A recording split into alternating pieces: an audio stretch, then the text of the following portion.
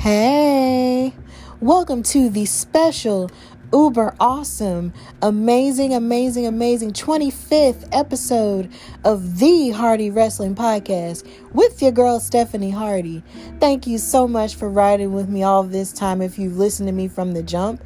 And if this is your first time listening to this show, thank you for coming and joining the ride, and I hope I can give you your chill, positive, and passionate wrestling vibes here at Hardy Wrestling. So on this show, I'm going to give you an especially packed news and gossip-ish, and I'm also going to give you a special interview with Reality of Wrestling star and my very first female guest, Promise Braxton, and I've got your weekly recap of all your favorite shows from Raw, SmackDown, and NXT. So sit back, relax, and listen to this 25th episode of the Hardy Wrestling Podcast.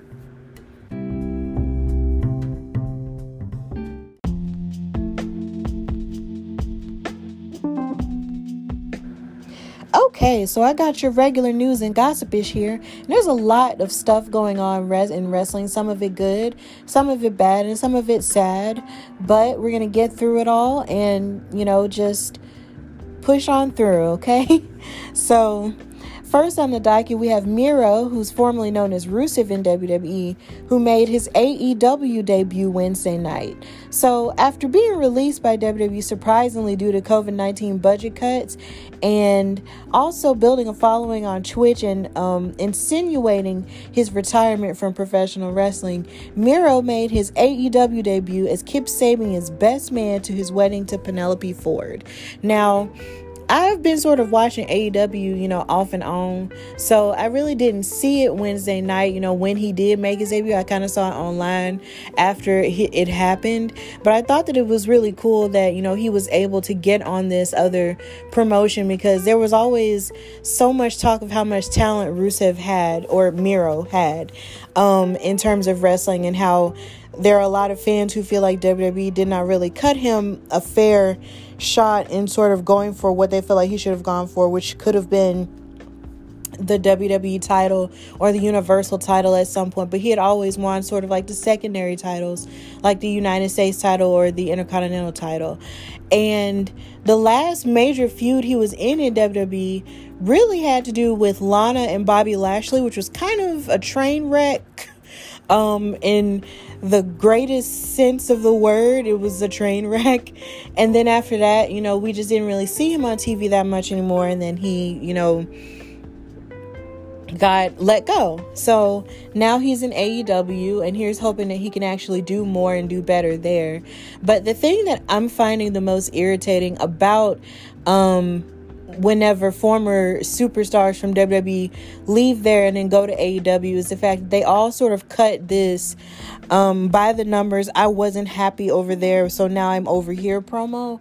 And that is something that Miro did do, and it felt like every time there's someone, with the exception of a few wrestlers maybe, who, it's like every time any former WWE superstar leaves there and then goes to AEW, it's almost like the popular thing to do is to shoot on WWE and talk about how they felt like they were done wrong over there, and how they felt like, well, now that I'm over here, I'm actually going to do better because they're actually going to give me the chance, and all of the above. And even though this company may just very well give you a chance to rise and all of the above, which I certainly hope they do in such a positive way, it's just that I almost feel like it's almost becoming a little bit more redundant to have these people say all this stuff and diss WWE over and over again, just for the sake of a pop or something, or just for the sake of attention. Like, we get that you weren't happy as much, or whatever, but at the same point and rate, don't just come off as some bitter barb now that you've moved on to something that you feel like is greater for you. I just feel like once you've moved on to that new thing, you should just focus on that new thing and don't just focus so much on the old. But, I'm just a wrestling fan, so what do I know? Also in the docket, in terms of AEW, you had Matt Hardy sort of discussing what's happening with him and his health. As you may or may not know, a few weeks ago, AEW had their pay-per-view called All out, and he was in a match with Sammy Guevara, and he took a really, really nasty spill where Sammy Guevara speared him, and then he landed on the concrete, in the back of his head, hit the concrete, and it looked like he was out for like maybe a couple seconds before he finally came to, and they were contemplating stopping the match after that point. Well, as that happened, there's been an update on his health from Tony Khan, who is the CEO of AEW, who said that Matt was okay and that they sent him to the hospital as a precaution, and he passed the MRI and CT scans, and he doesn't have a concussion, and he's being driven home right now. Matt will be on Dynamite Wednesday night to thank you, amazing fans, for your support, which he was on there on Wednesday. And it was good to see him, but honestly, I really would have liked it if he just had, more rest and just wasn't rushing to be back on television. But he's a Hardy, so, we're hard. We like to, push through our problems and still show up and do what we came there to do. That's what Hardys do. So I'm glad he's okay. But that fall was very, very nasty. So here's hoping that he's able to recover and come back stronger than ever. Hardy gang, Hardy gang. Also in the news, we have the unfortunate passing of Stevie Lee Richardson, aka Puppet the Psycho Dwarf from TNA and Half Pint Brawlers. That news was shared on Facebook Wednesday, and friends of the wrestler have since put together a GoFundMe to help with the funeral arrangements.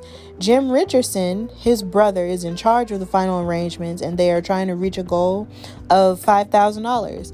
And as of, I believe, Thursday, they had reached about $200, and the name of the GoFundMe is called Laying Puppet to Rest. And if you have it on your heart to give, please go on GoFundMe and give to that, and help that family out, because paying for funerals is just not an easy thing, especially if you're not prepared for that loss.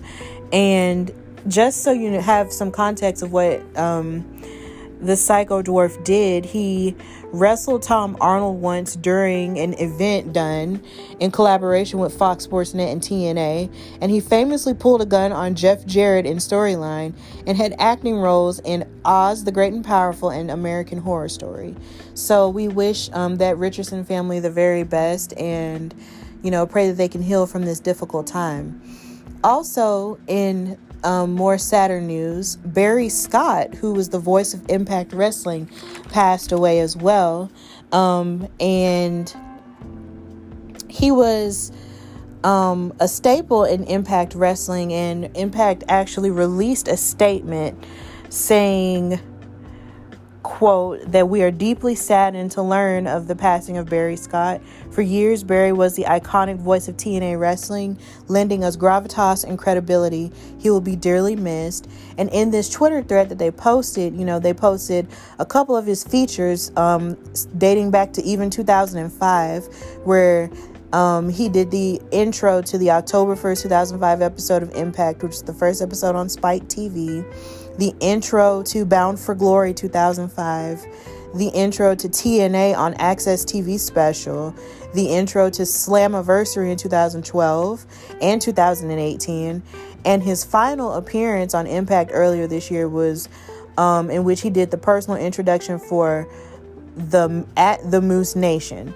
So we wish his family the very best in that situation as well, and pray that they get all the healing that they need from, and the comfort that they can get from this troubling time. Also, to switch gears in the news, Gerald Briscoe, who is a WWE Hall of Famer, says that Vince McMahon released him on Twitter. Now, he was furloughed in April due to cuts from the pandemic, but he stated on Twitter that he had actually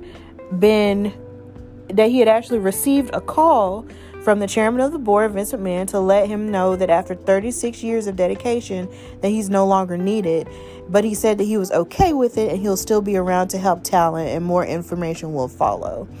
Now, if you may or may not know, Gerald Briscoe is like an OG in the wrestling game. Like, him and his brother started wrestling in 1969 at the age of 23. Jack Briscoe. And they won tag team gold together in several promotions, including Mid-Atlantic Championship Wrestling, Georgia Championship Wrestling, and Championship Wrestling from Florida.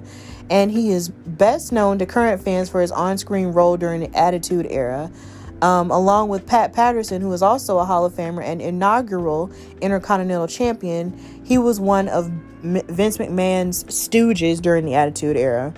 And despite being over 50 years old at that time, Briscoe often took a lot of beatings at the hands of WWE's top superstars, including Stone Cold Steve Austin, to protect his boss.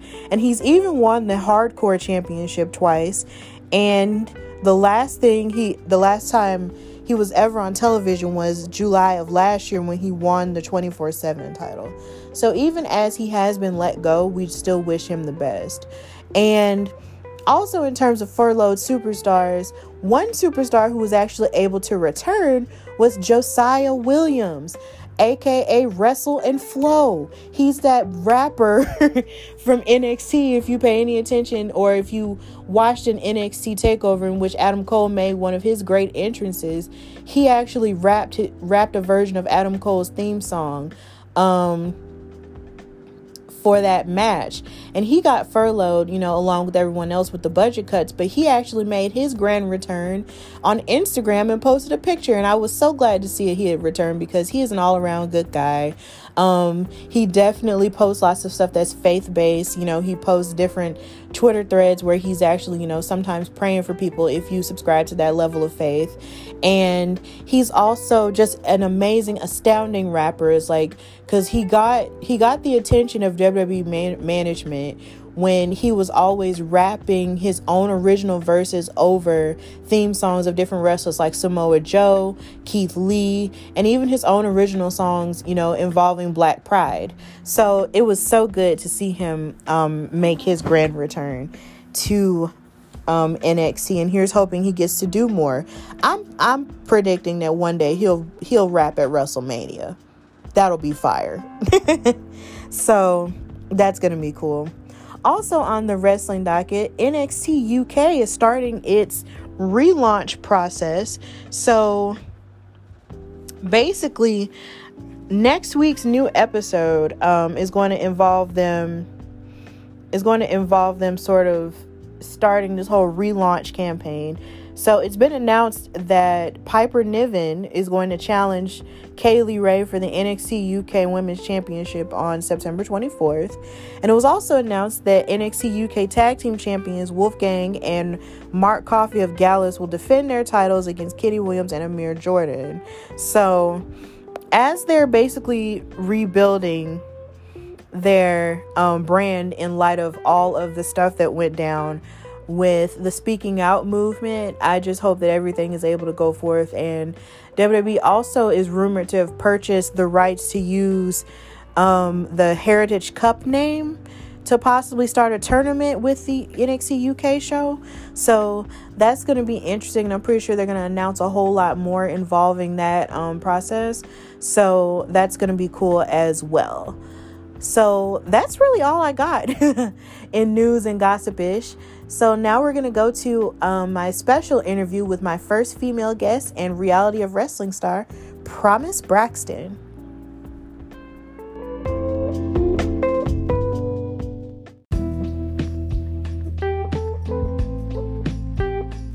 How are you, ma'am? I am well. How are you? I'm doing good. I can't complain. So I'm really happy that you're on my show. I just thank you so much for being here. It's always a pleasure, never a chore. Oh, wow. That's really deep. I like that a lot. You can't steal it. Oh, no, I won't steal it, I promise.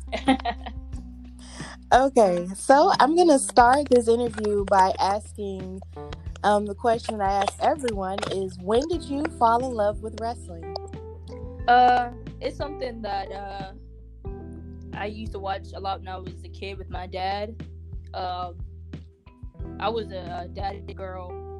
My older sister would go with my mom, and I would want to stay with my dad. And we used to watch boxing, MMA, wrestling, and football, all types of sports together, and wrestling was just something that I took to because it was only it was one of the few things I could actually do towards him. Like, I used to give him all types of wrestling moves and stuff. But yeah, I just started from just watching it with my father, then later with my grandfather. And it first started as just, something that I liked, and then it became an obsession, then it became my livelihood. Wow, that's so funny because it's kind of how I started watching wrestling. Really? It was me and my father, except I was never really mimicking a whole lot of the moves or nothing like that because I'm kind of like a girly girl, so I really never did anything like that. But I loved watching it simply because it was just so entertaining, and we just sort of bonded that way. Seriously, I definitely understand that. Yeah. So, what exactly made you want to pursue it as a career? I think it's what I was supposed to do. I didn't want to go to college. I never really set my heart on anything else, really. Like, I know that, in real life speaking, you shouldn't put all your eggs in one basket, but if I got 10 eggs, I definitely put around 8 in wrestling basket. So, so I knew it's something I always knew I wanted to do. I never really seen myself clocking in and clocking out for the rest of my life. I knew I needed something where I needed to express myself, inspire people, and just do it that way versus, taking the stereotypical route, going to college and stuff. Not saying that that's a bad way. I just knew it wasn't for me. Okay. So, what was learning the ropes like, and who trained you, and do you ever find time to practice still? Yes, all the time. My first trainer was a man named Brandon Kay and Crusher Hansen. Some of the greatest men I've ever met. It wasn't that hard, but it was hard because it's a whole bunch of step 1, step 2, step 3. Don't put it all together. And that kind of confused me a lot. But yeah, any professional wrestler should continue their training no matter what, no matter where you are. WWE, reality wrestling, some promotion out in Oklahoma, everyone should practice their craft if they want to get better. That's what I do. Okay. So, how has the culture of independent wrestling treated you? Like, even with fans or just with working with certain people, how has it, treated you so far? I have no complaints about it. You definitely have to have thick skin in this business. You can't walk around and take everything personal. There's always going to be those people that try to bring you down, but there's more people that are always going to try to bring you up.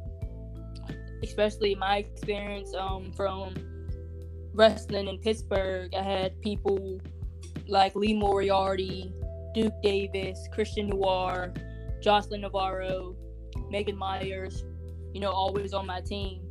And then I come here and it's the same thing. I got people like Danny B, Warren Johnson, AQA, Rachel Rose.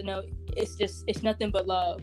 People have their own experiences, but I try to be cordial with everybody. Same with the fans. I never really had any issues with fans or with promoters. I try to be very respectful in this business because at the end of the day, it's fun, it's entertaining, but it is a business. So I try to respect it that way. See, it's good to hear that you've actually built a family out of that, because it's good to not go through, life and anything that new alone. So it's good to hear that you've built a community around it that's, supporting you and letting you know, when you're doing your very best. So that's good to hear. I want to ask you if it's harder on women who want to pursue wrestling in the independent circuit. If so, would you mind sharing any stories? I guess it just depends on who, the woman is. I've seen girls who've wrestled for 2 years and blown up, and I've seen girls who've been on the independent scene for 10 years and finally get an opportunity. So I think it just all depends on who you are and what you're really around, you know. Like me personally, I knew I had to make the move to Texas if I wanted to get somewhere. I mean, I think I'd have been okay in Pittsburgh, but I felt like I was stagnant. And you know, some of that is okay with certain people, but I knew that I have more potential and I can do more. But I think it just depends on the woman. There's a lot of opportunities for women right now. It's not like it was 10 years ago. So I think if any woman wants the opportunity to be a wrestler, you know, you guys gotta buckle down, figure out what you want and how you want it, then take it. Well said.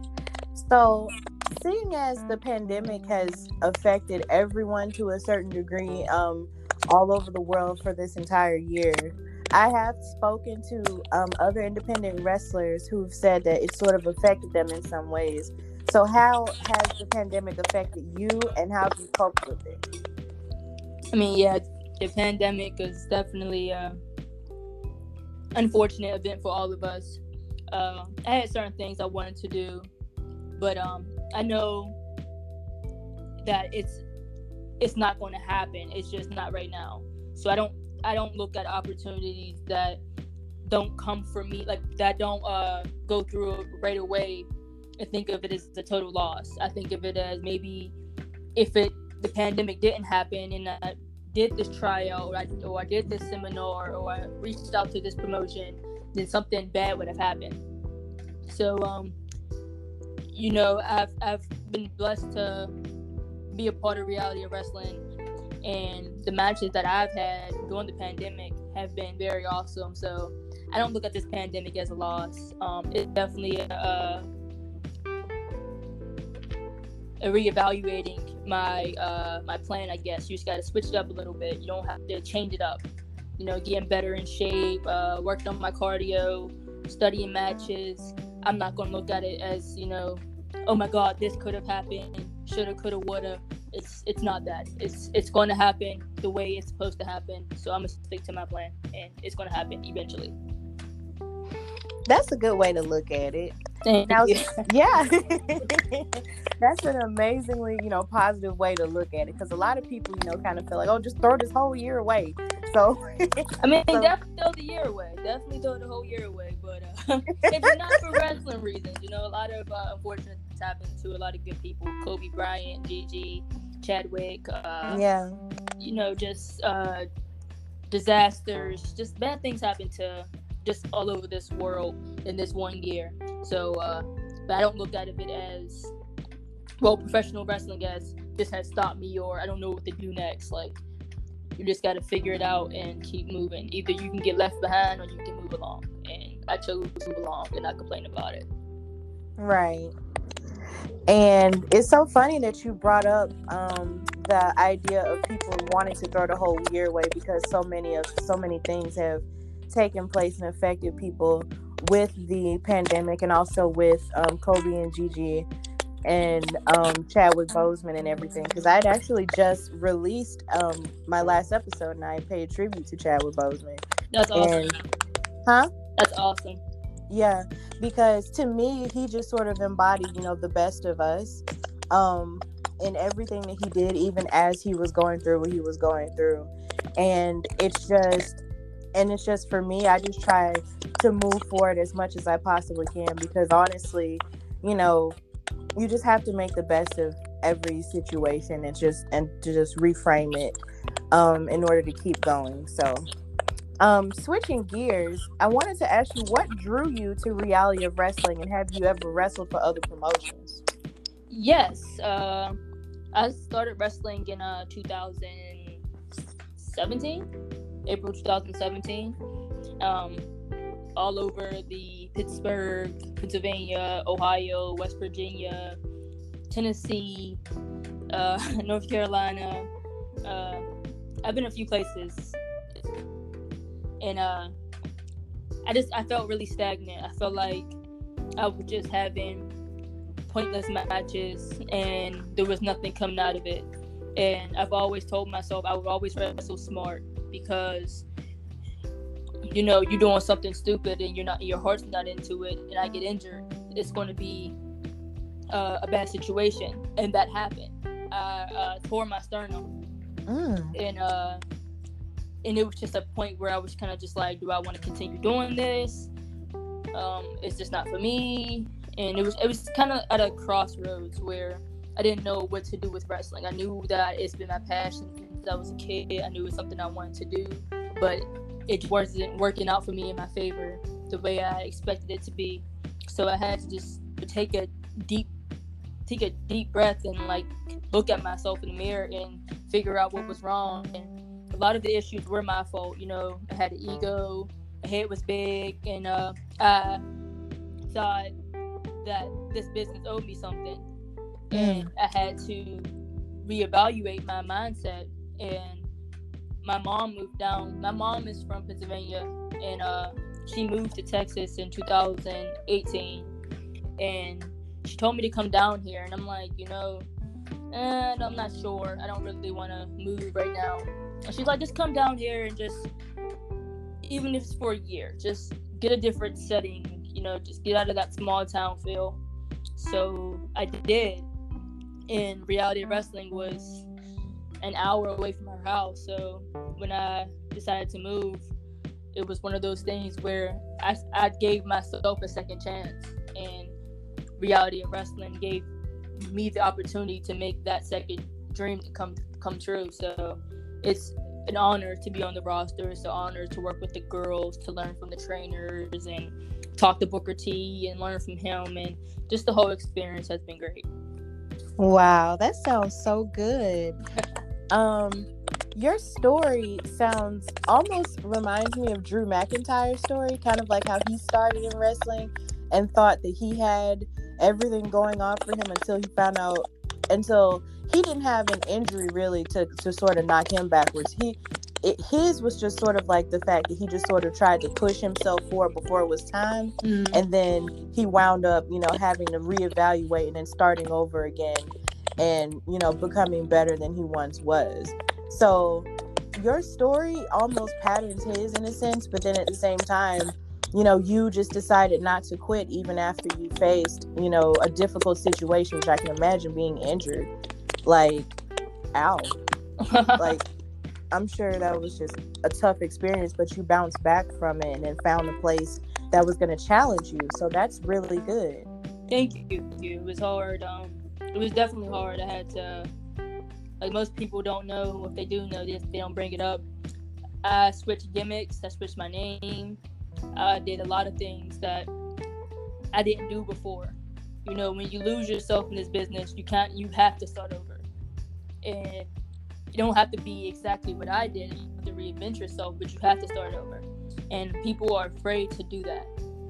But I knew I had to make a change for the better. And this, the whole Promise Braxton, Rebel Buddhist thing, it's been absolutely great. Like, I love it. Like, I love my gimmick. I would do my gimmick if I wasn't it. Well, that's good. Now, I want to ask you, if given the opportunity, would you wrestle for a mainstream promotion like WWE, AEW, and the like? Yes. I'm not. I've never really told myself where I would do and what I wouldn't do. Like, I never told myself like I won't go to WWE, or I won't go to New Japan, or I won't go to AEW, because I don't want to get my hopes up for nothing and be disappointed if something doesn't happen. I've always said I wanted to make a career off wrestling. I want to live off wrestling. I want everyone to know who Promise Braxton is. So an opportunity came to go to AEW, I would do it. Opportunity came to go to Impact Wrestling, I would do it. Opportunity to go to WWE, I would do it. It's just for the experience. If I don't like it, I'll go somewhere else. If I go to all three and I don't like none of them, I'll stay independent scene. If I go somewhere and like that place, I'll stay there. So I never really told myself, this is the goal. It's just to be successful. It's to have a great career and to pave the way for young, weird black girls like myself, I guess you can say. So that's what I wanted to do. The outcast black girl who's kind of like the loner, but just doesn't really want to talk to anybody, that was the person I was. So if I can like bring light to those people and the rebels and the people who just don't care what people think, that's what I want my career to be off of. And if I can inspire those people, you know, it ain't gotta be the weird black girl, it can be the weird looking white girl, or the weird black guy, or the Puerto Rican man, or it can be whoever. I just want people in the shadows to step forward, and I want to inspire them. Wow, I love all of that so much. Thank you. So, how do you feel about women's wrestling and how it's perceived now? Now, I mean, I've always loved women's wrestling. Like, since I was a kid.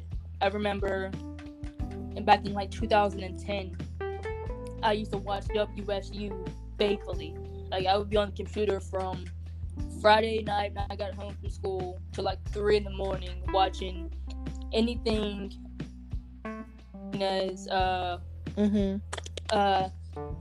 just anyone. What's her name? Sassy Stephanie, like girls that you don't even hear of anymore, really. Shimmer matches. It was just something that I always loved. A lot of girls, but it's unfortunate that a lot of people didn't know that women's wrestling was good back then. So now I feel like it's finally getting the credit that it's been supposed to have 20 years ago. I definitely think that a lot of women sacrifice their dignity and their pride to have these moments that we're having now, such as, you know, women main eventing WrestleMania, having 30-minute matches on WrestleMania, or even in the pay-per-view, being taken seriously. So the way women's wrestling is moving now, I think in the next 5 years, 10 years, it's definitely going to blow up. It's going to take off, and I think women's wrestling is going to be finally equal to the men in 10 years. It's so wonderful that you said that, because there were a couple of matches, you know, that would happen that would still be good even during the era which, you know, some of them were just known as divas. And it's just, those get so, you know, poo-pooed down because during that era of the time when it was mainstream, it was mostly just women just sort of, you know, doing the fluff stuff. But in the middle of that, you had some of these women who really were wrestling. And I think it's so good that you mentioned those other promotions where people like Mercedes Martinez and Sassy Stephanie, who I'm going to look up personally because, hey, that's my name. And Gail Kim, who had some time in WWE and Impact, you know, who tried to make a change, you know, and do all that amazing stuff. You know, and it's just, it gets so caught up, and sometimes we just forget that these women actually tried to make a change even in the midst of all of that. And I do believe that the women are, you know, equal to the men, and I feel like it's only going to get better, you know, as time goes on. So I'm totally with you on that. So who are some wrestlers that you watch for inspiration, Promise? I watch everything, like you're like a wrestling fanatic. Recently, I've been watching a whole bunch of Juventud Guerrero. You know, small guy. I like to watch people who kind of not resemble me, but kind of have maybe like the underdog or the strong but smaller person, if that makes sense. Yeah. So I watch a whole bunch of Kurt Angle's one of my favorites. I can watch him any day. Eddie Guerrero. Chris, I'm not gonna say his last name. You know, I'm gonna roll it in there. Gail Kim. I love Deonna Purrazzo. I love Jordan Grace. But and I'll take it back from the old school. You know, I'll watch some Rick Rude. I'll watch some Macho Man. I watch anything. And I was watching Princess Victoria back in like, what was it, 83? Moolah's matches, Wendy Richter. I just like wrestling. I get inspiration from not just the matches, but like their clothes, their promos, the way they walk, their entrance, their music. It's not just in the ring; it's everything. And I take inspiration from almost everything that I watch. Wow, it's so varied, and I love how varied your taste in wrestling is. It's so cool because It's so funny that you mentioned, the smaller wrestlers who have power, because as I was watching some of your matches, it's like you're small, but you have all this power. And I'm just like, look at her lifting these people. Yes. Thank you. I try. Yeah. Okay, so since you call yourself the Rebel Buddhist, what are some ways that you apply your spirituality into your wrestling journey? I'm not really like religious, if that makes sense. Yeah. I'm more so of I believe in a higher power, but I'm very pro-human, if that makes sense. Yes. I believe in LGBT rights. I believe in Black Lives Matter. I believe that immigrants should have rights. Like, I'm pro-human. If you're not bothering anybody, I don't care. So that's basically like what my whole gimmick is. It's just be you. I'm not about to say or do anything I don't want to say or do anything I don't want to do. I don't want to get into things too much, but I stand for the rights of human beings. If you're a Jew, you're a Muslim, you're a Christian, you're black, you're white, you're gay, you're trans, I don't care. It's just if you're a cool human being, and I like to be what society doesn't like you to be.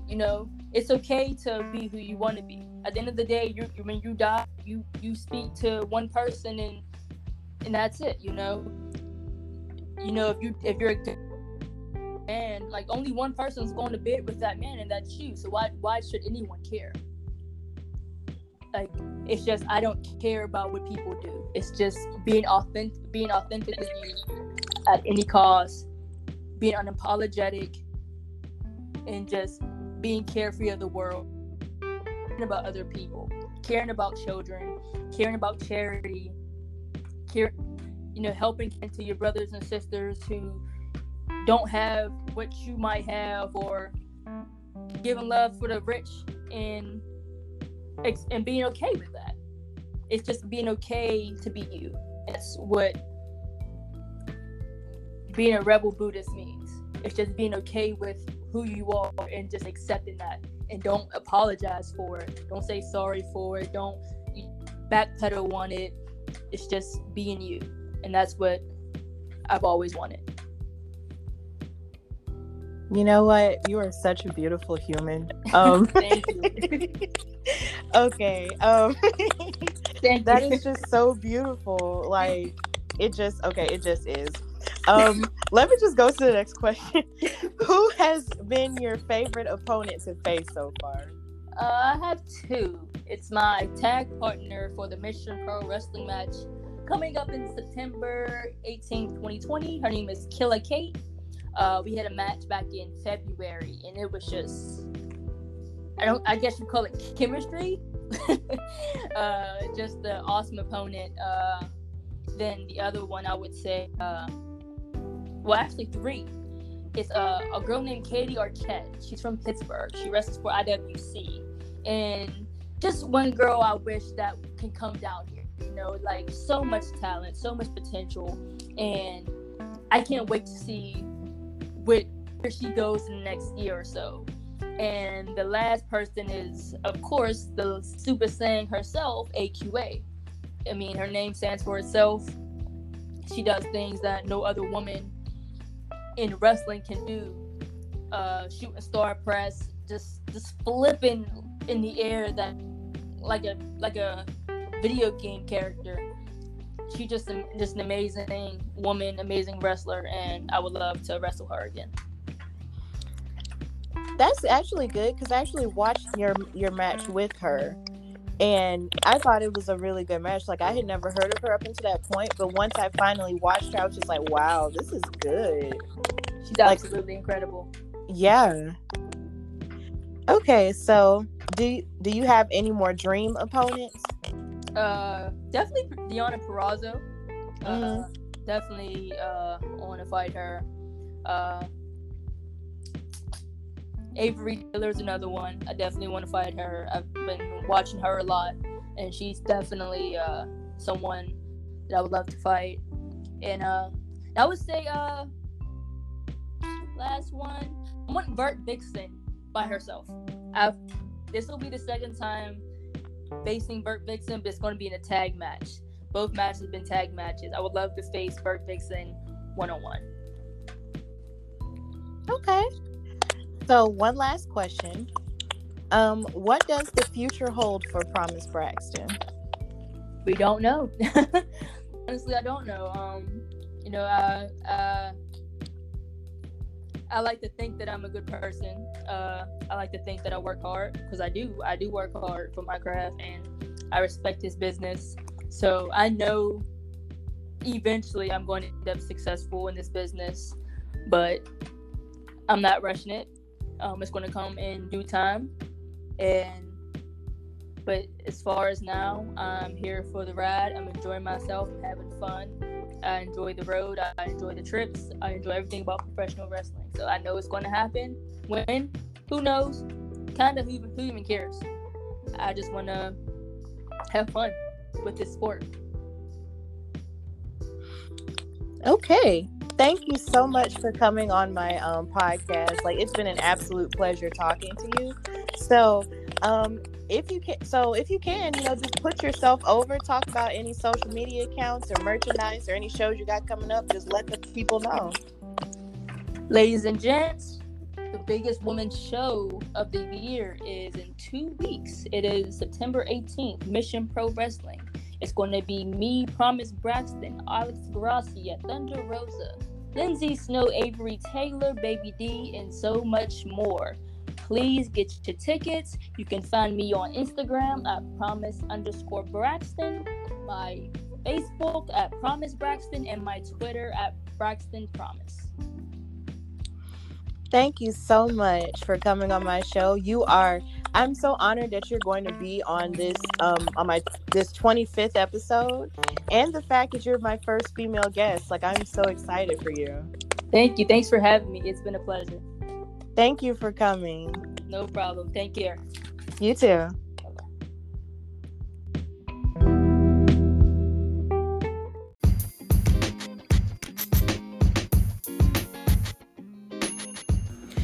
All right, so now we're in the weekly recap section, and this is where I'm going to talk about what happened on Raw.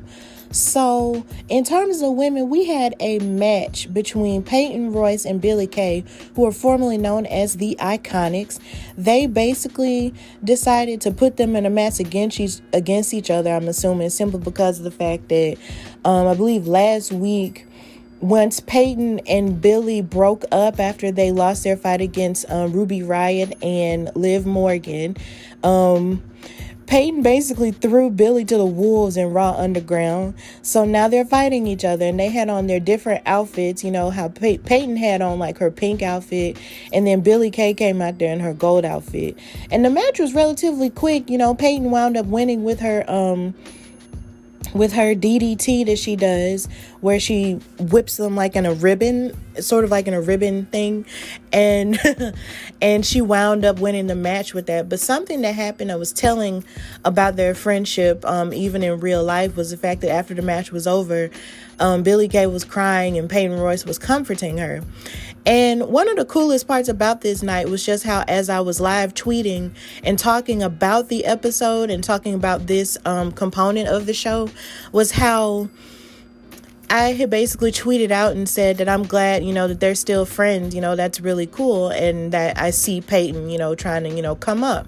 And as I tweeted that out, someone who responded to me was the actual USA Network Twitter page. Like, it was official because it had the check by it, so it was verified. And they commented and said that at least that friendship is still intact, because all around wrestling, you see all the friendships falling apart, like with Bayley and Sasha. And it's just so, and then with Seth and Buddy Murphy, there are a lot of friendships falling apart. So it's good to see that along with that, you still have the friendship of Billie Kay and Peyton Royce together. And the USA Network actually tweeted at me, and I'm just like, wow, that's amazing. Thanks. So I'm just sort of, you know, living my best life on social media, guys. So just bear with me. It's a blessing. Anyway, then we had Asuka and Mickie James in their tag match with Lana and Natalya. So we've got this ongoing feud between Asuka and Mickie James for the Raw Women's title. Mickie looking to prove herself as one of the OGs in the business. And then you got Lana and Natalya, who are acting like they're just above all of them simply because of their whole social media following or whatever, which does not a women's champion make, but we'll discuss that at another time. So Asuka and Mickie James are set to fight each other this week on Raw in your face. I don't know why it's in your face, but it's they're set to face each other for the Raw Women's title. So before that, they had to team up together to fight Lana and Natalya. So Natty and Lana were dominating a little bit against Mickie James, which I feel like was kind of weird because, if you're trying to beef up and make Mickie James look strong, you can't have these other two girls trying to, fight her and make it seem like they're stronger than her. But as she was on the defensive, there was a point where Mickie was able to create separation and make the tag for Asuka. And then somehow or another, Asuka got knocked off the apron, but then she climbed to the ropes, and it's just like she was able to make a tag and then tap Lana out with the Asuka lock. So at that point, they were able to celebrate their victory, but Mickie James was looking on with like a half smile, but she was unamused, by everything that was going on because she knows that pretty soon she's going to have to fight Asuka. So they won this match here, but it's like Natty and Lana just got too much offense in on her, and it was just kind of disappointing to see.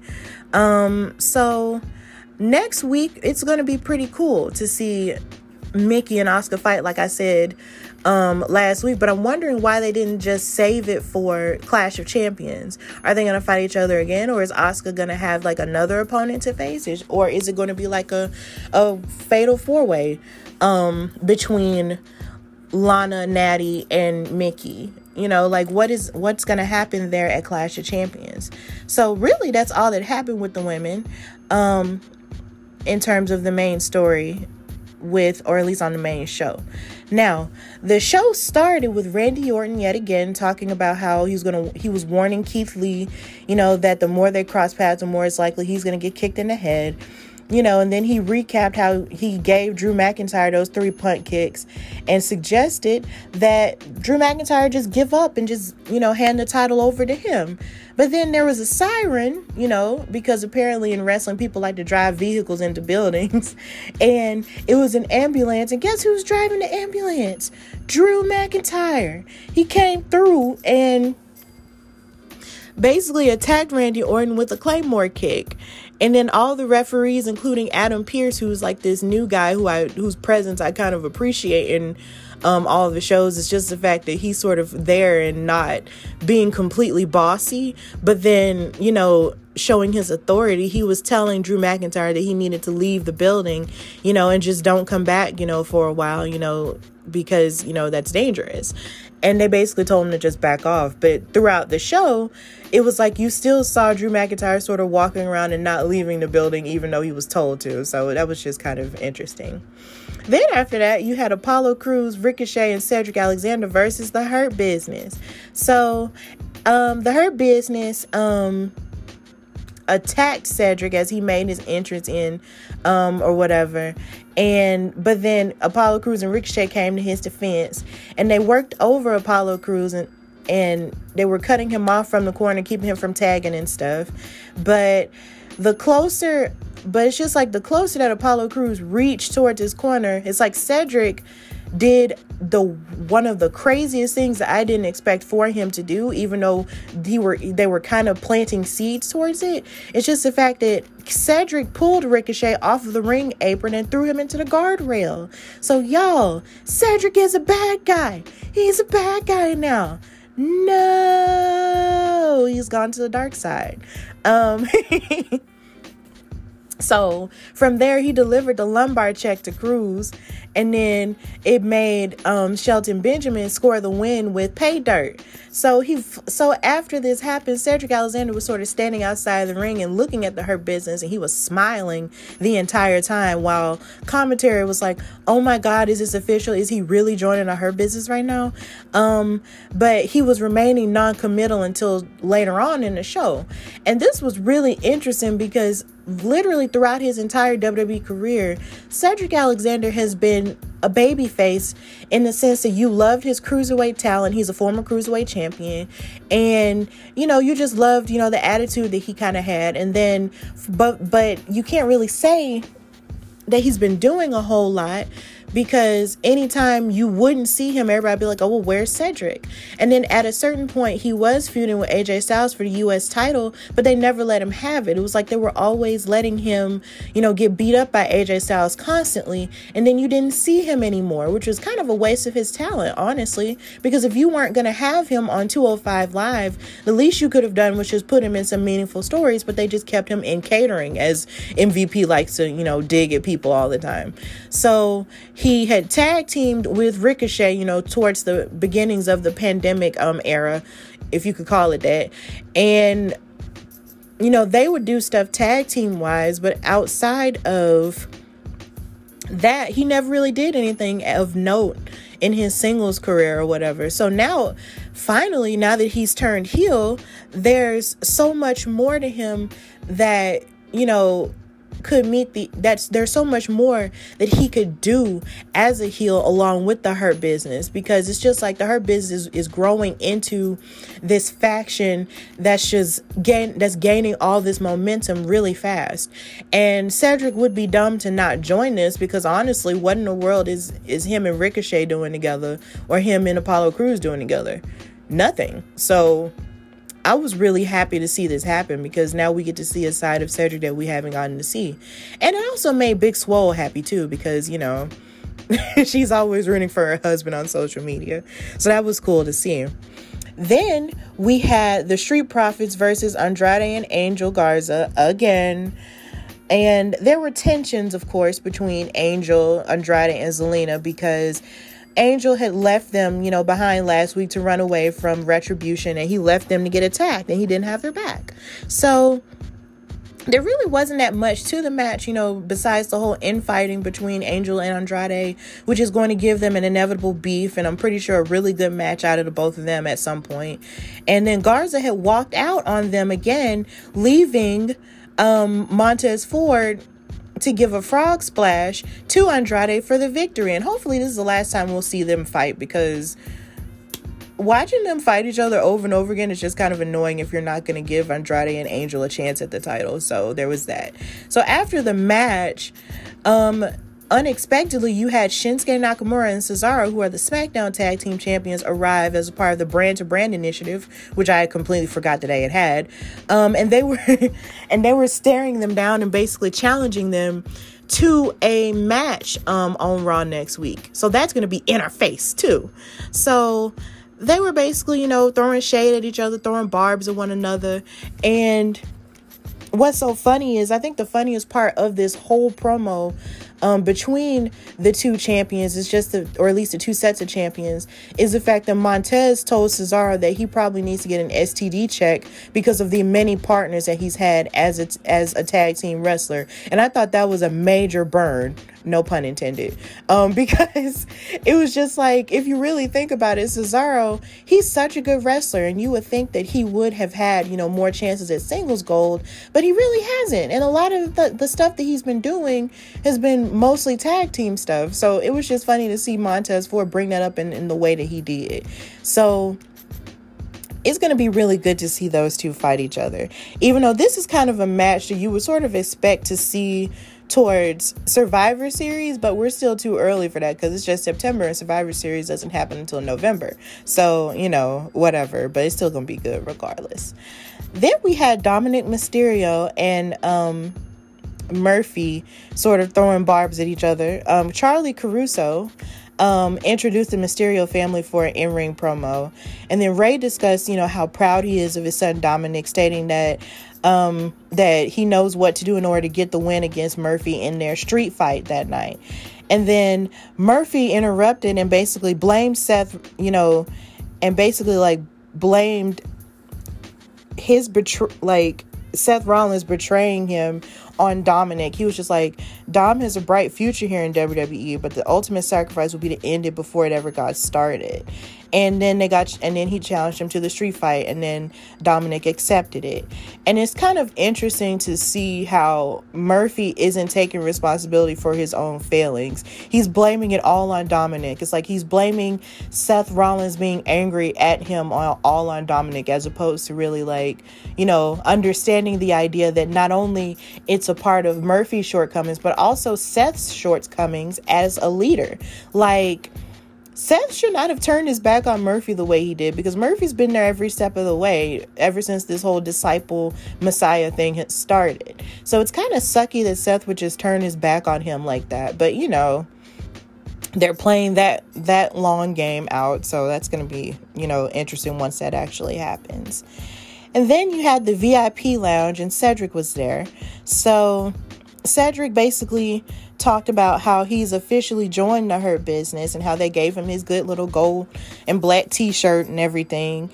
And Shelton Benjamin actually expressed his skepticism, and just wondering, what is Alexander's motivations in joining the Hurt Business. He was like, look, if you try to pull anything, I will beat you up. But, Alexander was like, no, like, I'm really in this, for the long haul, and because it's going to be beneficial to me and my professional growth. So as this promo is going on, the Viking Raiders interrupted it, followed by Cruz and Ricochet, and then they basically started a whole brawl or whatever, which led to an 8-man tag match between them. And it's not like you couldn't see this coming, but this match was pretty much as good as you could expect it all to be between all these tag teams. And the Hurt Business wound up winning because, they just have to win because they're being beefed up. So, it was still a good match. But then something questionable that happened was the fact that the finish was flubbed, because it's like, even though it was about Cedric Alexander, growing to be this roaring star on his own, the referee had messed up the count somehow. I think he had covered someone, and then the 3 count wasn't the 3 count. I think he was covering Ricochet. That's who it was. And it wasn't a 3 count. It was like a 2 count, and then he had jumped out, and it was supposed to be a 3 count. And either way, it just kind of destroyed the moment for Cedric almost, because it was just like, come on, guys, like, referees, what y'all doing? Like, it was bad.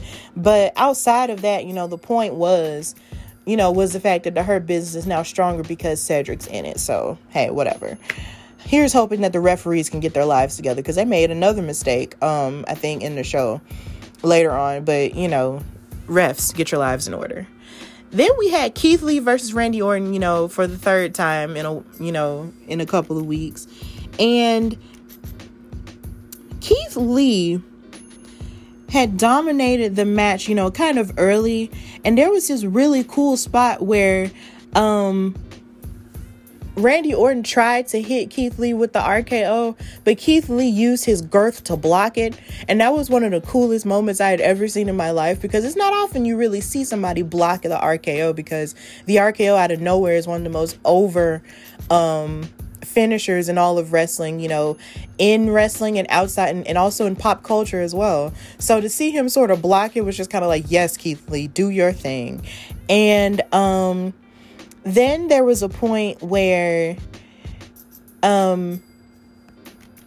there was a headlock after a Orton stomp, but then Keith Lee had fought out and then flattened him with a power slam. But then Keith had set up Orton for a spirit bomb, but then Orton escaped and then was able to deliver an RKO. But then, despite being banned, you had Drew McIntyre insinuate himself with a Claymore, which drew a disqualification. And he basically told Randy Orton, who was basically unconscious, saying, I want you to see me in your dreams. And then Pierce ordered McIntyre out of the arena as Orton nursed his jaw. So basically, in a sense, they're making Keith Lee still look strong, because even though Keith Lee lost this match via disqualification, he still didn't take a pin from Randy Orton, so he still never lost.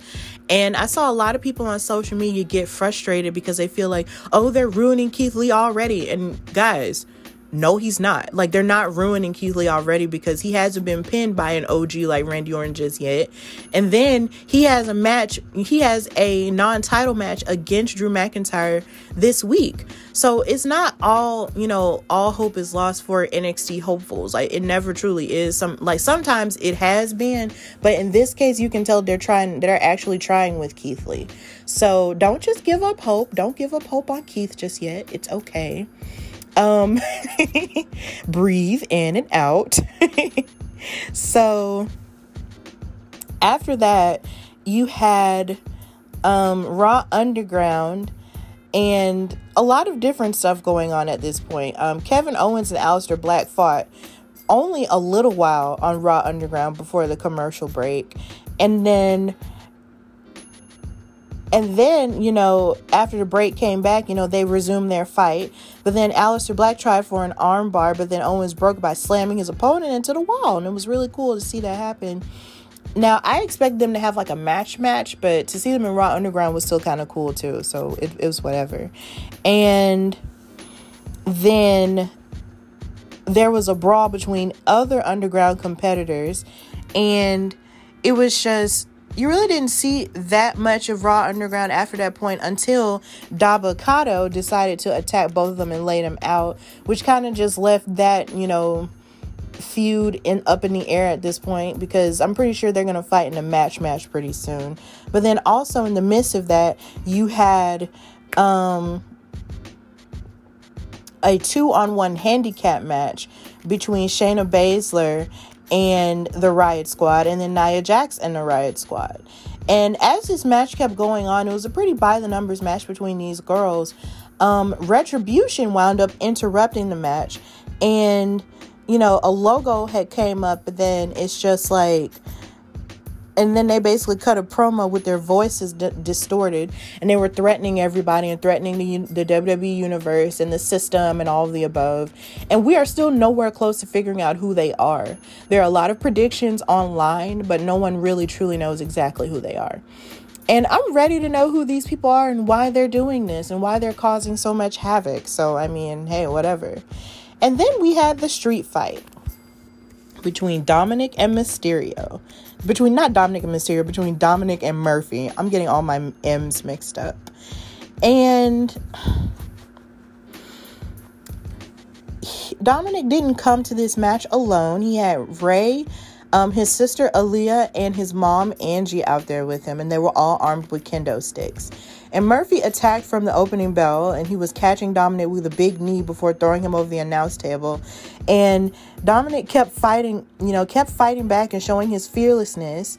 And it was like, then there was a point where he had jumped off the Raw stage screens and onto Murphy heading into the break. And then Murphy tried to seize control during the match, and then he teased shoving Dominic's eye into the steel steps again, because apparently that's just the worst thing that could ever happen now when you're facing Murphy or Seth Rollins. But then he decided to hang him up on the barricade and injuring his ribs instead.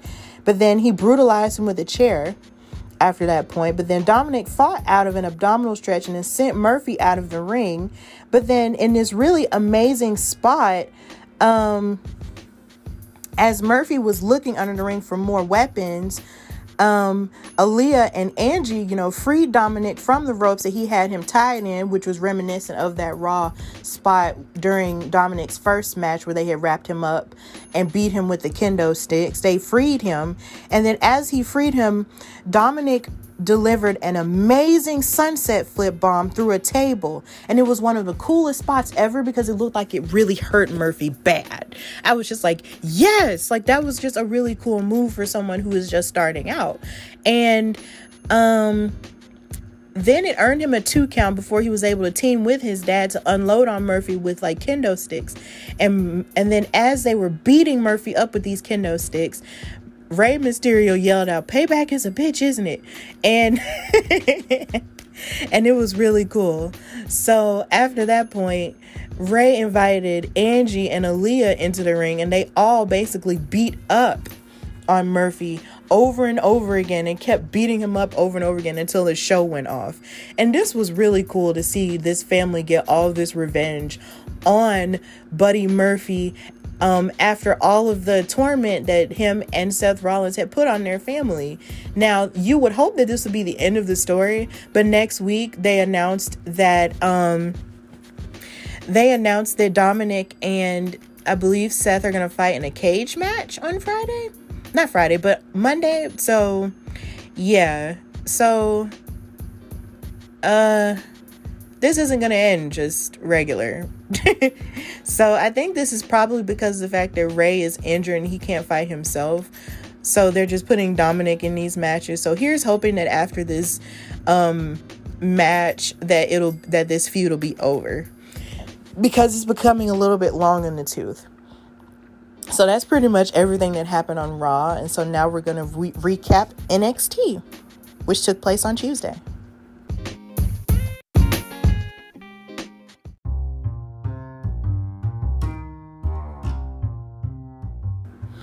Okay, so now we're going to weekly recap NXT, which took place on Super Tuesday again.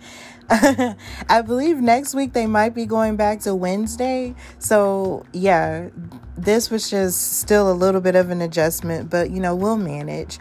So, we're going to start with the women like we always do. So, Shotzi Blackheart and Io Shirai met up in the ring together, and they were actually torturing Robert Stone because Shotzi had found Robert Stone snooping around her tank, and he was giving off the impression that he wanted to steal it. But then as, she was chasing him around, Aaliyah made the save by attacking Blackheart, but then she accidentally ruined Io Shirai's photo shoot. So she bumped into her, not knowing that she was on the other side of the curtain. But then Blackheart and Shirai attacked Aaliyah and Robert Stone in the ring. And then as they, ran them away, Shotzi basically, grabbed the title for Io Shirai and feigned like she was going to give it to her. But then she basically, held on to it for a long period of time as Io kind of looked disgusted with her, like, how dare you, grab my title like that and disrespect me. So now they're teasing the idea that Shotzi might be the next in line to go after Io Shirai for the NXT Women's title. And this will be really good because, it just will, because there's nothing that the NXT Women's division can do that will be any type of wrong at this point. So that would be really cool.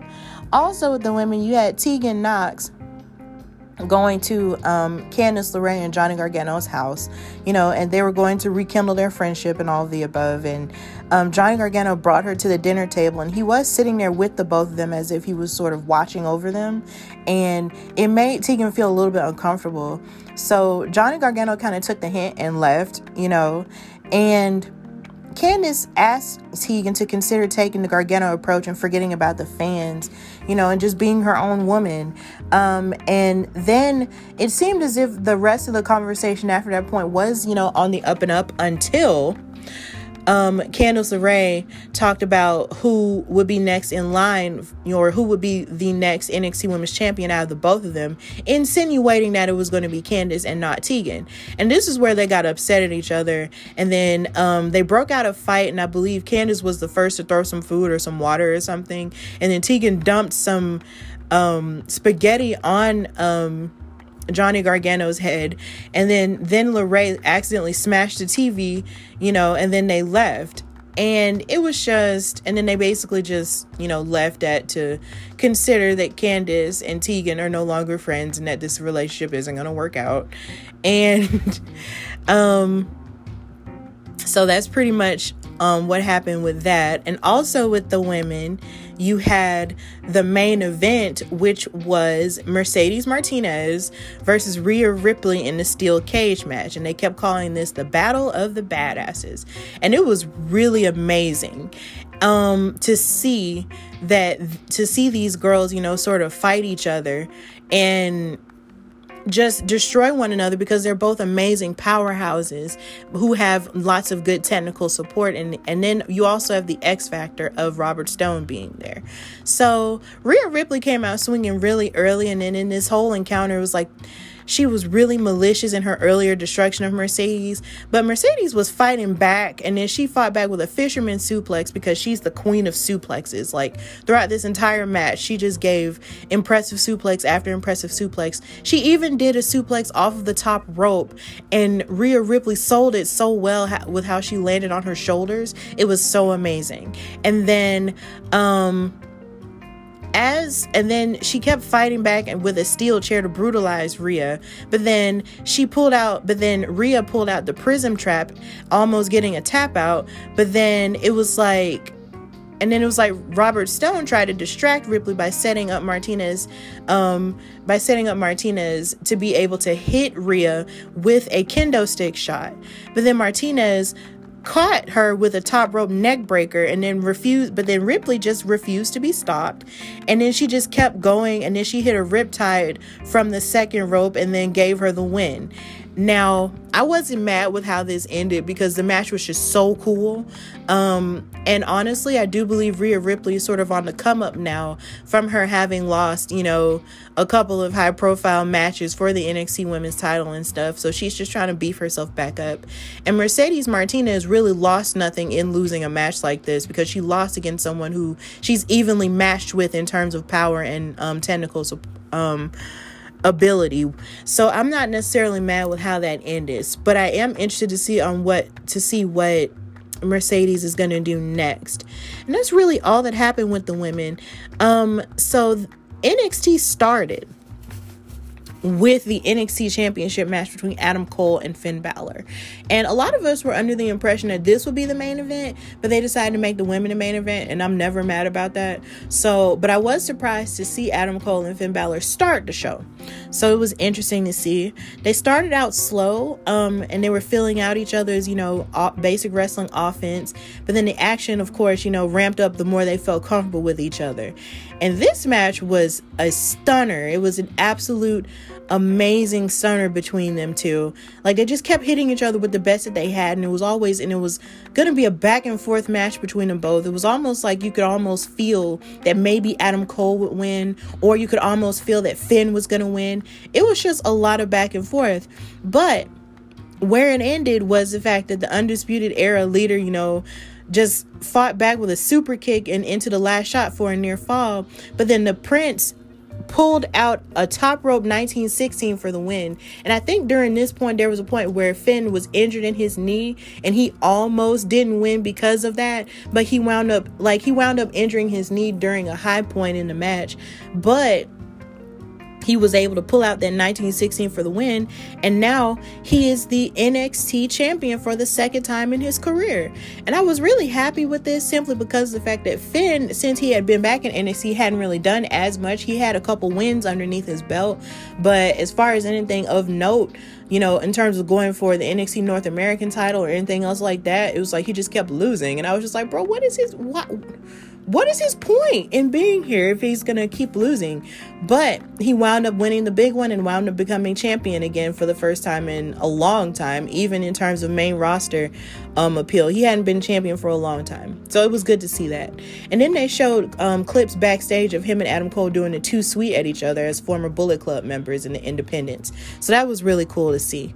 So after that, you had a match between Velveteen Dream and Ashante Adonis. And I tried to joke about this on Twitter and say that there was a lot of chocolate in the ring between the both of them, and it was, good. But everyone who was live tweeting was just talking about how, they just want Velveteen Dream off of television. So this is kind of hard. So I'm just going to talk about the match. So Ashante Adonis almost rolled up Velveteen Dream for a 3 count, and he actually put up a good fight up, against him, for him to be relatively, new. He was pretty impressive in his, I don't want to say his debut because I feel like I've seen him before, but it's just been a while. But Ashante Adonis really did hold his own for a little while until Velveteen Dream recovered and hit him with a Dream Valley driver for the win. But so after this match, Kushida returned with a whole bunch of anger and came back with an aggressive edge, and started beating up on Velveteen Dream for revenge from having attacked him and lost out on another title opportunity. And he trapped Velveteen Dream in the ropes and locked him in a cross arm breaker until the officials broke it up. So now we've got this feud between Velveteen Dream and Kushida, who has, more of an edge now. And so this Velveteen Dream, he has more of an edge now. So we have these two we have one as an anti-hero, and then we have one who's a heel, because Velveteen Dream's a heel now. So yeah, that's going to be interesting to see. And then we have Breezango and Imperium talking about their tag team title rematches between them. And they talked about how much they don't have a common aesthetic and how much they don't like each other. So they're going to fight each other again. So that's going to be cool.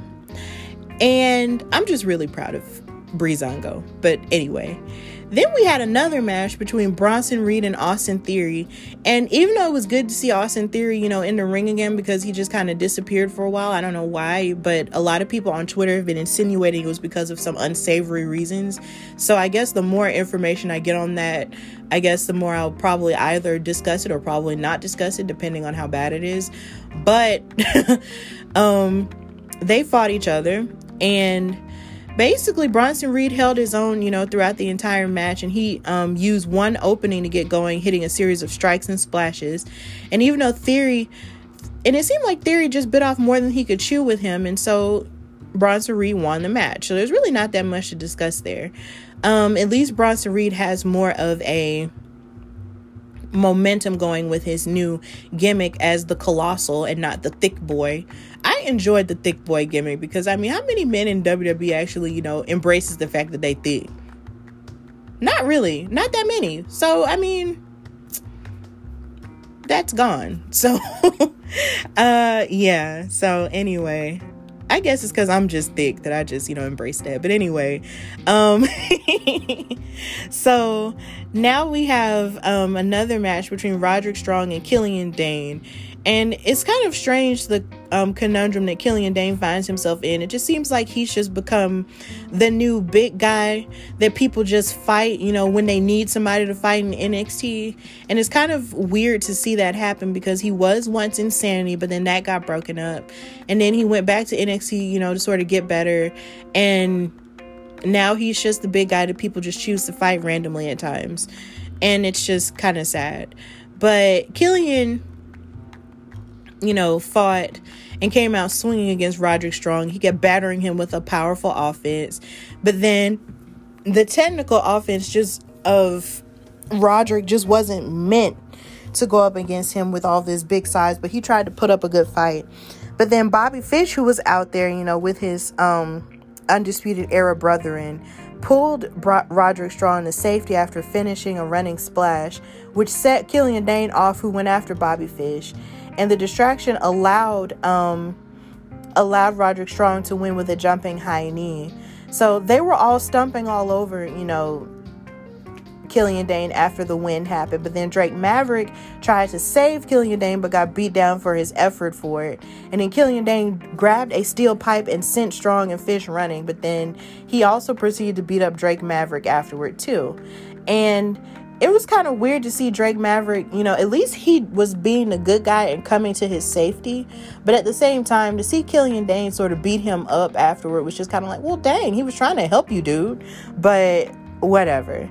And that's really all that happened on NXT. It was a pretty good show. So here's hoping, they find their groove, back again on Wednesday. And something else that kind of caught me off guard about the whole Wednesday night and Tuesday night thing was how people were talking about how AEW was still over NXT in ratings. But something that weirded me out was just the fact that how y'all gonna have them compete against each other when they weren't even on the same night that week? It's really strange how people will just find any reason to make it seem like AEW is just ahead of NXT. no matter what, and it's just like they're just willing to do it no matter what. Oh, they were ahead of them in ratings. I thought the key to having NXT and AEW compete against each other was the fact they were going to compete on the same night. I thought that was the point. It's supposed to be a supposedly Wednesday night war, even though NXT isn't actively participating in that war because AEW is the main one who's always throwing shots at them. It's always, supposed to be on the same night. So I don't think the whole ratings war would supposedly count. I don't think it would count in terms of this week, considering NXT was on Tuesday and AEW was on Wednesday. So sometimes I just feel like we do too much as wrestling fans. We really do too much. And also in the media, we have a tendency to do too much too. So yeah, that's all that happened on NXT. I had to go on that little rant a little bit, but that's all that happened on NXT. And now we're going to recap SmackDown.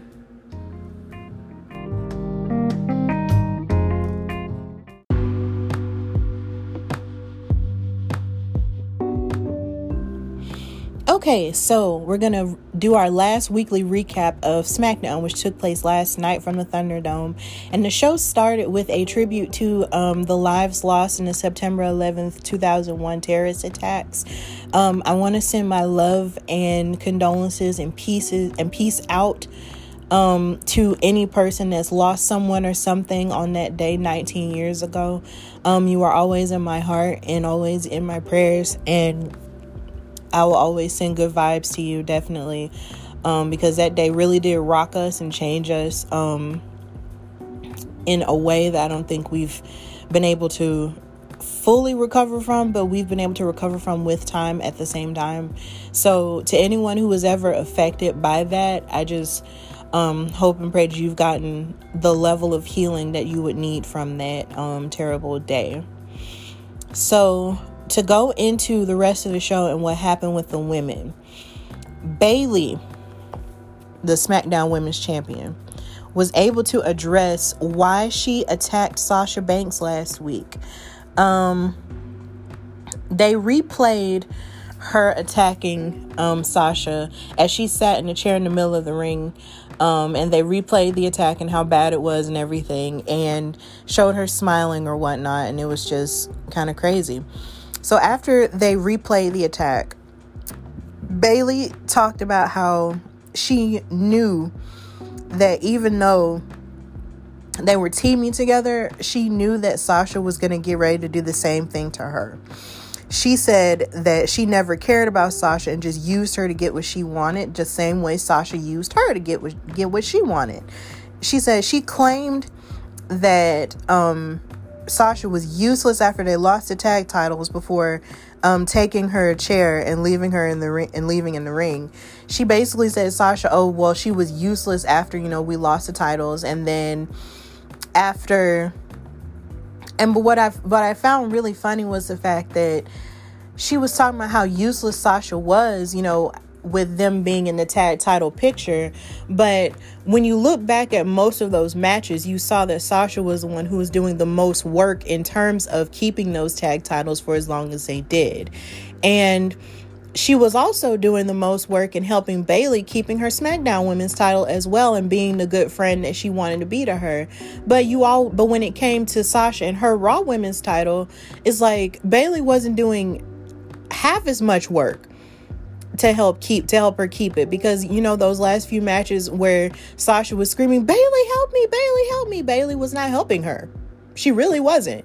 And it was just kind of sad to see, Sasha putting in, it was like a one-sided relationship, how there's always one person putting so much into the relationship, but then there's always that other person who doesn't care as much, but they just keep them around just because they know it'll be good for them. It's just like, that's kind of how their relationship was. So I just cannot wait to see Sasha Banks rise from the ashes and destroy her, so I can finally get what I want. So after she cut this really scathing promo talking about how useless Sasha was and how she was using me, so I just decided to destroy her and all of the above, they started the entrances for the Fatal 4-Way match for the number one contendership to Bayley's SmackDown Women's title. And Nikki Cross was the first to come out there as Bayley was leaving with her chair and her title. So when Nikki Cross was walking towards the ring, Bayley smacked her in the back with the chair, which is something I kind of saw coming. So she attacked her, and then, they went to a commercial break. And then after the break, we came back and saw Alexa Bliss trying to comfort Nikki Cross, and then you had Lacey Evans do her entrance, and you had Tamina in the ring as well. So the thing that disappointed me the most about this Fatal 4-Way match is not even the fact that the performances weren't exactly as good as they could have been, but was just the fact that Naomi wasn't in it.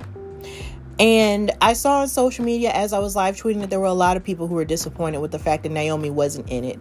Simply because the last time we saw her on SmackDown television, she was the one who beat Bayley in the Beat the Clock challenge, while she was a part of the Golden Role Models with Sasha. Sasha beat Naomi, but Naomi beat Bayley. So you would have thought that out of something like that maybe Naomi would go on to have another opportunity and be in this Fatal 4-Way match. But she wasn't. It's like you saw the usual suspects. You saw Tamina, you saw Alexa, you saw Nikki, which makes sense for Alexa and Nikki to be in it because they've been, prominent on television lately, with the whole Bray Wyatt situation and with Alexa going crazy and stuff. But Lacey Evans, who hasn't really been on television since she last lost to Naomi here again, that just made no sense to me. And it also makes me beg to ask WWE this question is, outside of Sasha Banks, why aren't they like promoting their black female wrestlers better outside of Sasha Banks? It's almost like if you're not Sasha Banks, it's almost like they don't care about you. It's almost like there's no Bianca like that much anymore, because we hadn't really seen her since her last, tag team foray with the Riot Squad. There's no Naomi. It's just like, come on, guys. Like, if you are claiming, they're doing all this diversity stuff with the, Hurt Business and also with the Mysterio family and stuff like that, then why can't you do the same for your black women who aren't Sasha Banks? And I understand you do have other women of color like Asuka, and Mickie James, because Mickie James is part Native American. And then you also have Asuka, who is Asian, and that's good for the most part. And then you have Tamina, who was in the Fatal 4-Way, who's Samoan. But at the same point and rate, as talented as Naomi is, and as much as we did that outcry for hashtag Naomi deserves better, they're not showing us that they actually care about what we said. And I'm not a whiner or a complainer in most cases, but in this case, last night was definitely a fluke in the sense that they didn't have Naomi in that match. Like, I don't know I would take it a whole lot better if Naomi was busy doing something else or something like that, which is something that my dad did say, well, maybe she's doing something else. But at the same point in rate, a part of me does feel some type of way about the fact that they're not beefing up their black female superstars who aren't Sasha Banks. And I love Sasha Banks. Like, I am a full-on stan of Sasha Banks. Like, she is the GOAT to me, but she is not the only black female that y'all need to be pushing. She's not the only talented black female that y'all need to be pushing WWE, and they need to do better. And they also need to do better with the fact that Alexa Bliss was out there wearing those locks. Even though I understand that Bray Wyatt had always had those locks or whatever, it's just the fact that I just don't like it when, other people wear locks like that. It's just kind of not cute. But either way, the Fatal 4-Way match happened and Nikki Cross wound up winning. So now she's the number one contender to Bayley's SmackDown Women's title. And they're going to fight each other at Clash of Champions. So here we go. But I will also say that Alexa Bliss hitting Nikki Cross with Sister Abigail and giving her a kiss on the forehead afterward and running off, to disappear into God knows where, which was another thing that made me mad about the match, was the fact that they were still billing it as a supposed Fatal 4-Way, but yet that spot that Alexa Bliss left blank wasn't filled, so it was just a triple threat. So I'm just kind of like, that was a spot that y'all could have used to give to Naomi if anybody was going to come out and do a Fatal 4-Way and keep that consistent, but they didn't. So anyway, that's pretty much what happened with the women. So, and also they showed more of who the mystery girl is with the fur coat and the red bottoms. And a lot of people think it's going to be either Maurice, which I mean, I highly doubt to a certain degree, or it's going to be Carmella with the rebrand. So I would definitely think it's going to be Carmella because she hasn't been on TV for a while and I miss her. So come on, Carmella, come on. So I think that's going to be cool. So that's all that happened with the women. And then and then we also got news today that Mandy Rose got traded to Raw. And that got revealed by The Miz on Talking Smack this morning. So that was interesting. So I guess, farewell to Mandy Rose and her SmackDown run. So that's all that happened with the women. So with the men, the show started with Paul Heyman coming out on his birthday, no less, to promote his client, Roman Reigns, the Universal Champion, before he asked Jey Uso to come out to the ring. And Jey came out there looking fired up and happy or whatever, and he was talking about how Jey Uso came out there and talked about how Paul Heyman had a long history with his family and how much love he has for him. And he thanked Paul for setting up his opportunity in the Fatal 4-Way. But then Paul Heyman said it was actually Roman's idea to have Jey Uso replace Big E. So Reigns basically said that him and his whole family is proud of him because he earned this opportunity to main event a pay-per-view. And he shifted gears and proceeded to say that he will whoop Jey the same way he used to do when they were kids because it's not his time to win the Universal title. And you could feel the tension in the air, but it wasn't as thick as it would be later on in the night. Because Baron Corbin came out there to interrupt and complained about Reigns using nepotism to give his cousin a title shot and called it an abuse of power. And then Sheamus came out there to agree with him.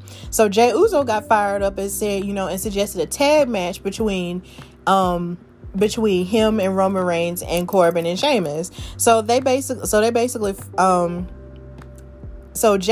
fought the both of them after that challenge, and Reigns just stood there and watched him fight, which basically added more to their tension. And I thought that was interesting because I'm saying, bro, that's your family and you just gonna let him fight by himself. But Roman Reigns is on his new teeth who this behavior, so that was it was really interesting. And then you had Jeff Hardy Gang versus AJ Styles for the Intercontinental title. But before Greg Hamilton could announce the competitors in the match, Sami Zayn came out there and ranted about how he's the real Intercontinental champion and called Jeff Hardy a sham champion. And then Adam Pearce, the dude who's in charge, but at the same time kind of isn't in charge because he's not over exaggerating his power, came out to remove Sami Zayn from the situation. And then while he was distracted, AJ Styles attacked him from behind. And then as soon as the bell rang, Jeff Hardy hit the twist of fate and he climbed up the top rope for a swanton bomb, but he missed it because AJ had moved out of the way. And then there was a point where after the break you saw AJ and Jeff Hardy crash into a barricade when Jeff jumped Edge Styles from the ring steps. But then of course you had a bunch of counters from AJ Styles, but then he kept focusing on Jeff Hardy's left leg that got injured and like a couple weeks ago. And then Sami Zayn came out of nowhere and attacked Styles, and as he tried to hit the phenomenal forearm, which basically made a disqualification in the process. And he took out Jeff Hardy with a haluva kick before saying there was only one true champion. And while Jeff Hardy was trying to make his way up the rope, as still your champion, he collapsed on his way up to the ramp and said it was due to dehydration. But then Hardy was in the trainer's room when Zayn came back to taunt him, but then Hardy tackled him, and then they went to a break as they brawled. So basically what we're doing is we're playing who's the actual champion. But in all honesty, Jeff Hardy is the actual champion because of the fact that Sami Zayn got stripped of his title due to him not being there once the pandemic era started. After he won, his match, after he won the title and stuff, you just didn't see him anymore. And so they stripped him of the title. So the title was left vacant. So with the title being left vacant, that meant nobody was champion. So ever since all the debacle happened with Daniel Bryan and everybody else winning the IC title, and now Jeff Hardy has it, Jeff Hardy's the actual champion. AJ just wants the title back, and now you got Sami Zayn trying to insinuate himself as the actual champion when in actuality he's not. So yeah, it's a lot going on. Then we had Lucha House Party versus Cesaro and Shinsuke Nakamura. But before Cesaro and Shinsuke Nakamura fought in their match, they were in the Champions Lounge. But then they got an impromptu visit from the Street Profits. And I was really happy because anytime you get a double dose of the Street Profits in 1 week, it's just extra joy. So they came, dressed up in their suits or whatnot, just basically antagonizing Cesaro and Nakamura.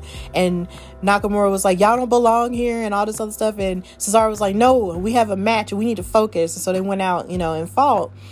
And something else that I've noticed is the fact that Kalisto is calling himself basically the leader of the Lucha House Party, much to the chagrin of Gran Metalik and Lince Dorado. Like, they really don't like the fact that he's calling himself a leader. But it's like ever since Kalisto has returned, he came back, beefed up, he's been working out and everything. He came out with this new white outfit that he had never worn before. So he's kind of feeling himself a little bit, but you can see the tension rising in that group as well. But even with that, they were still able, to get the win over the tag champs. So maybe down the line, they'll have a tag team title opportunity again. Which left Cesaro and Nakamura reeling, and they were angry at the fact that they were distracted by the Street Profits inviting a whole bunch of other people into the Champions Lounge to have like a big old party. Which seems like a pretty Street Profits thing to do. They're the cool guys, so they're gonna invite everybody to a party, to a place that's not even theirs. But it was just pretty funny. So after that, you had Otis versus John Morrison, and Otis is coming out, with his, briefcase and everything, because he is still Mr. Money in the Bank, no matter how many people claim they trying to forget. And he just keeps fighting John Morrison and The Miz or whatever. And John Morrison and The Miz keep antagonizing him over and over again because they feel like he's not deserving of the Money in the Bank contract. And they keep trying to steal it from him because they feel like they should be Mr. Money in the Bank. But it's so weird though, because you don't win Money in the Bank by just stealing it. It's not like the 24/7 title where whoever takes it or whoever wins it in a match, has possession of it. Like, whoever won it in that ladder match is supposed to be Mr. Money in the Bank. But I don't know why they're doing this to him. But Otis keeps outsmarting him because he not only keeps winning those matches that he's in, he keeps trading off the cases that the contract is even in and leaving them, with all of his left behind lunch stuff. So that was pretty interesting. But I just don't know exactly what point that's supposed to prove if they keep trying to steal the contract from him. Like, that doesn't make you Mr. Money in the Bank. But then somehow or another, The Miz is trying to call in some type of favor to try to find a loophole in a contract somehow, because apparently there's always a loophole in a contract. So I guess we'll just have to see how this goes. But I'm not necessarily, I'm just not too sold on why they're doing all this. But the night almost basically ended with the Firefly Funhouse, with Bray Wyatt talking about how he tried to reveal a new friend, and everybody thought it was going to be Alexa Bliss, right? But it wasn't. It was actually supposed to be a parrot named Pasquale, but it seemed like Pasquale the parrot died in the box because Bray forgot to poke holes in the box. So there's no Pasquale. But then the Vince McMahon puppet came in and basically told Bray Wyatt that he was going to get a new special advisor to the Firefly Funhouse, who was going to be Wobbly Walrus. So Wobbly Walrus was made to look like Paul Heyman. There's just no other... There's nothing else to truly say about that. They were throwing shade at the fact that Roman Reigns is Universal Champion now and his advisor is Paul Heyman. So now I guess Bray Wyatt is going to have a special person now to sort of help the Firefly Funhouse get back on its supposedly good graces. So I don't know what the point of that was, but hey, whatever. There's no word yet on if Alexa Bliss is going to visit the Firefly Funhouse at some point, but she keeps acting all kinds of cuckoo. So we'll see. We'll see what happens with that. So the main event was a tag team match with Sheamus and Baron Corbin taking on Jey Uso and Roman Reigns. So Uso was attacked during his entrance, and what was so strange about this entire thing was just how Roman Reigns didn't even come out, until the end of the match, to save him and be by his side. And the bell had rang and the match had begun, and Uso basically fought in a handicap match this entire time. And he didn't show, and then Roman Reigns didn't even show up until Sheamus was about to hit a bro kick on Jey Uso. And then Reigns' entrance music, distracted Sheamus and Corbin enough for Jey Uso to get a victory on him. And so he was able to sort of pin him by himself. But it was still so funny because Roman Reigns tagged himself in so he could get the pin with a spear. Like, he tagged himself into the match and told Jey Uso, motion for him to get out of the ring so he could spear Sheamus and get the pin for himself. And then as they were celebrating the win, and Jey Uso lifted his arm, that had the Universal title in it, Roman was looking at him like he was just an absolute bug, on a windshield. And it was so bad. It was just so nasty looking. When I saw that image, I was just like, ooh, a picture is just worth 1,000 words, because it was almost like he was just looking at him like, you're not worthy to be holding up my arm with this title next to it. It was so gross. Whoa. The tension is just really, really hot with them, and I'm really ready to see them fight and to see how they're going to continue this story going into Clash of Champions.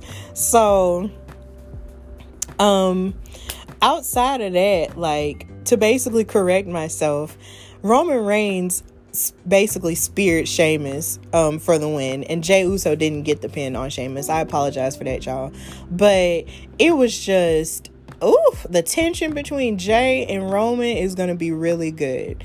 Now, a lot of people online were saying they feel like Jey and Roman could have some type of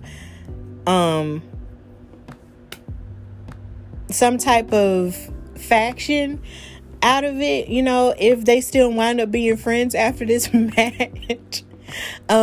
So maybe if, Jimmy Uso comes back and they start a whole Samoan dynasty thing, because something that I do notice is the fact that Paul Heyman keeps calling Roman Reigns the tribal chief. And it sounds like, there's some type of insinuation that maybe there could be a Samoan dynasty thing that could happen with that, but who's to say, so I think it's still intriguing to see. It's one of the best parts of SmackDown at this point. So this was a good night on SmackDown. It was a little bit on the struggle bus, and there was a couple things that happened that I didn't necessarily like, but it was still, a pretty good show. So that's the end of our weekly recap, and now we're going to go to the conclusion.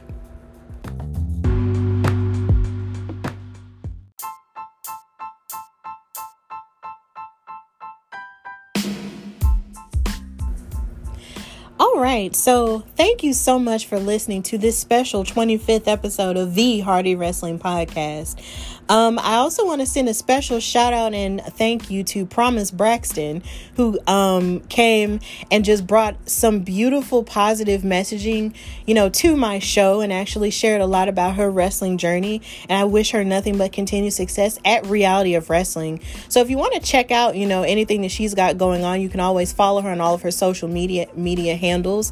And you can also, watch Reality of Wrestling out of Texas, which was founded by Booker T. Always check that out. And if you also just want to continue to support my show, you can follow me on Instagram at Hardy Wrestling Podcast and on Twitter at Hardy Wrestle Pod. And you can follow my Facebook page, which is Hardy Wrestling with Stephanie Hardy, or just Hardy Wrestling Podcast as well. I'm just really grateful for this journey, and I'm just really glad to have reached 25 episodes at this point.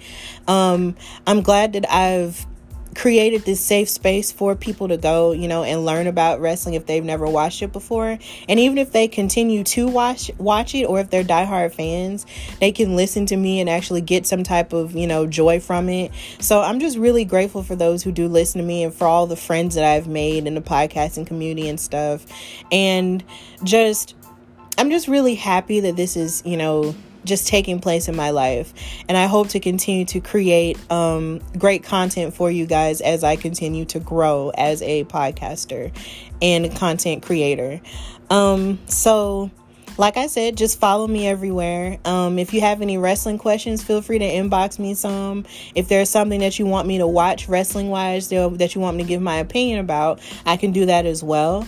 Or if you have any suggestions for people who you want me to interview, you can do that, as well as you can just tell me who you want me to interview too. So with that in mind, I hope you guys are having a fantastic weekend, and I hope you continue to have a great week and continue to stay safe out there, and to just always be your best self, and always, show up in the world courageously and be the light, because there's so much darkness going on. Just remember to be the light. So thank you again for listening to the Hardy Wrestling Podcast. And until next time, bye y'all.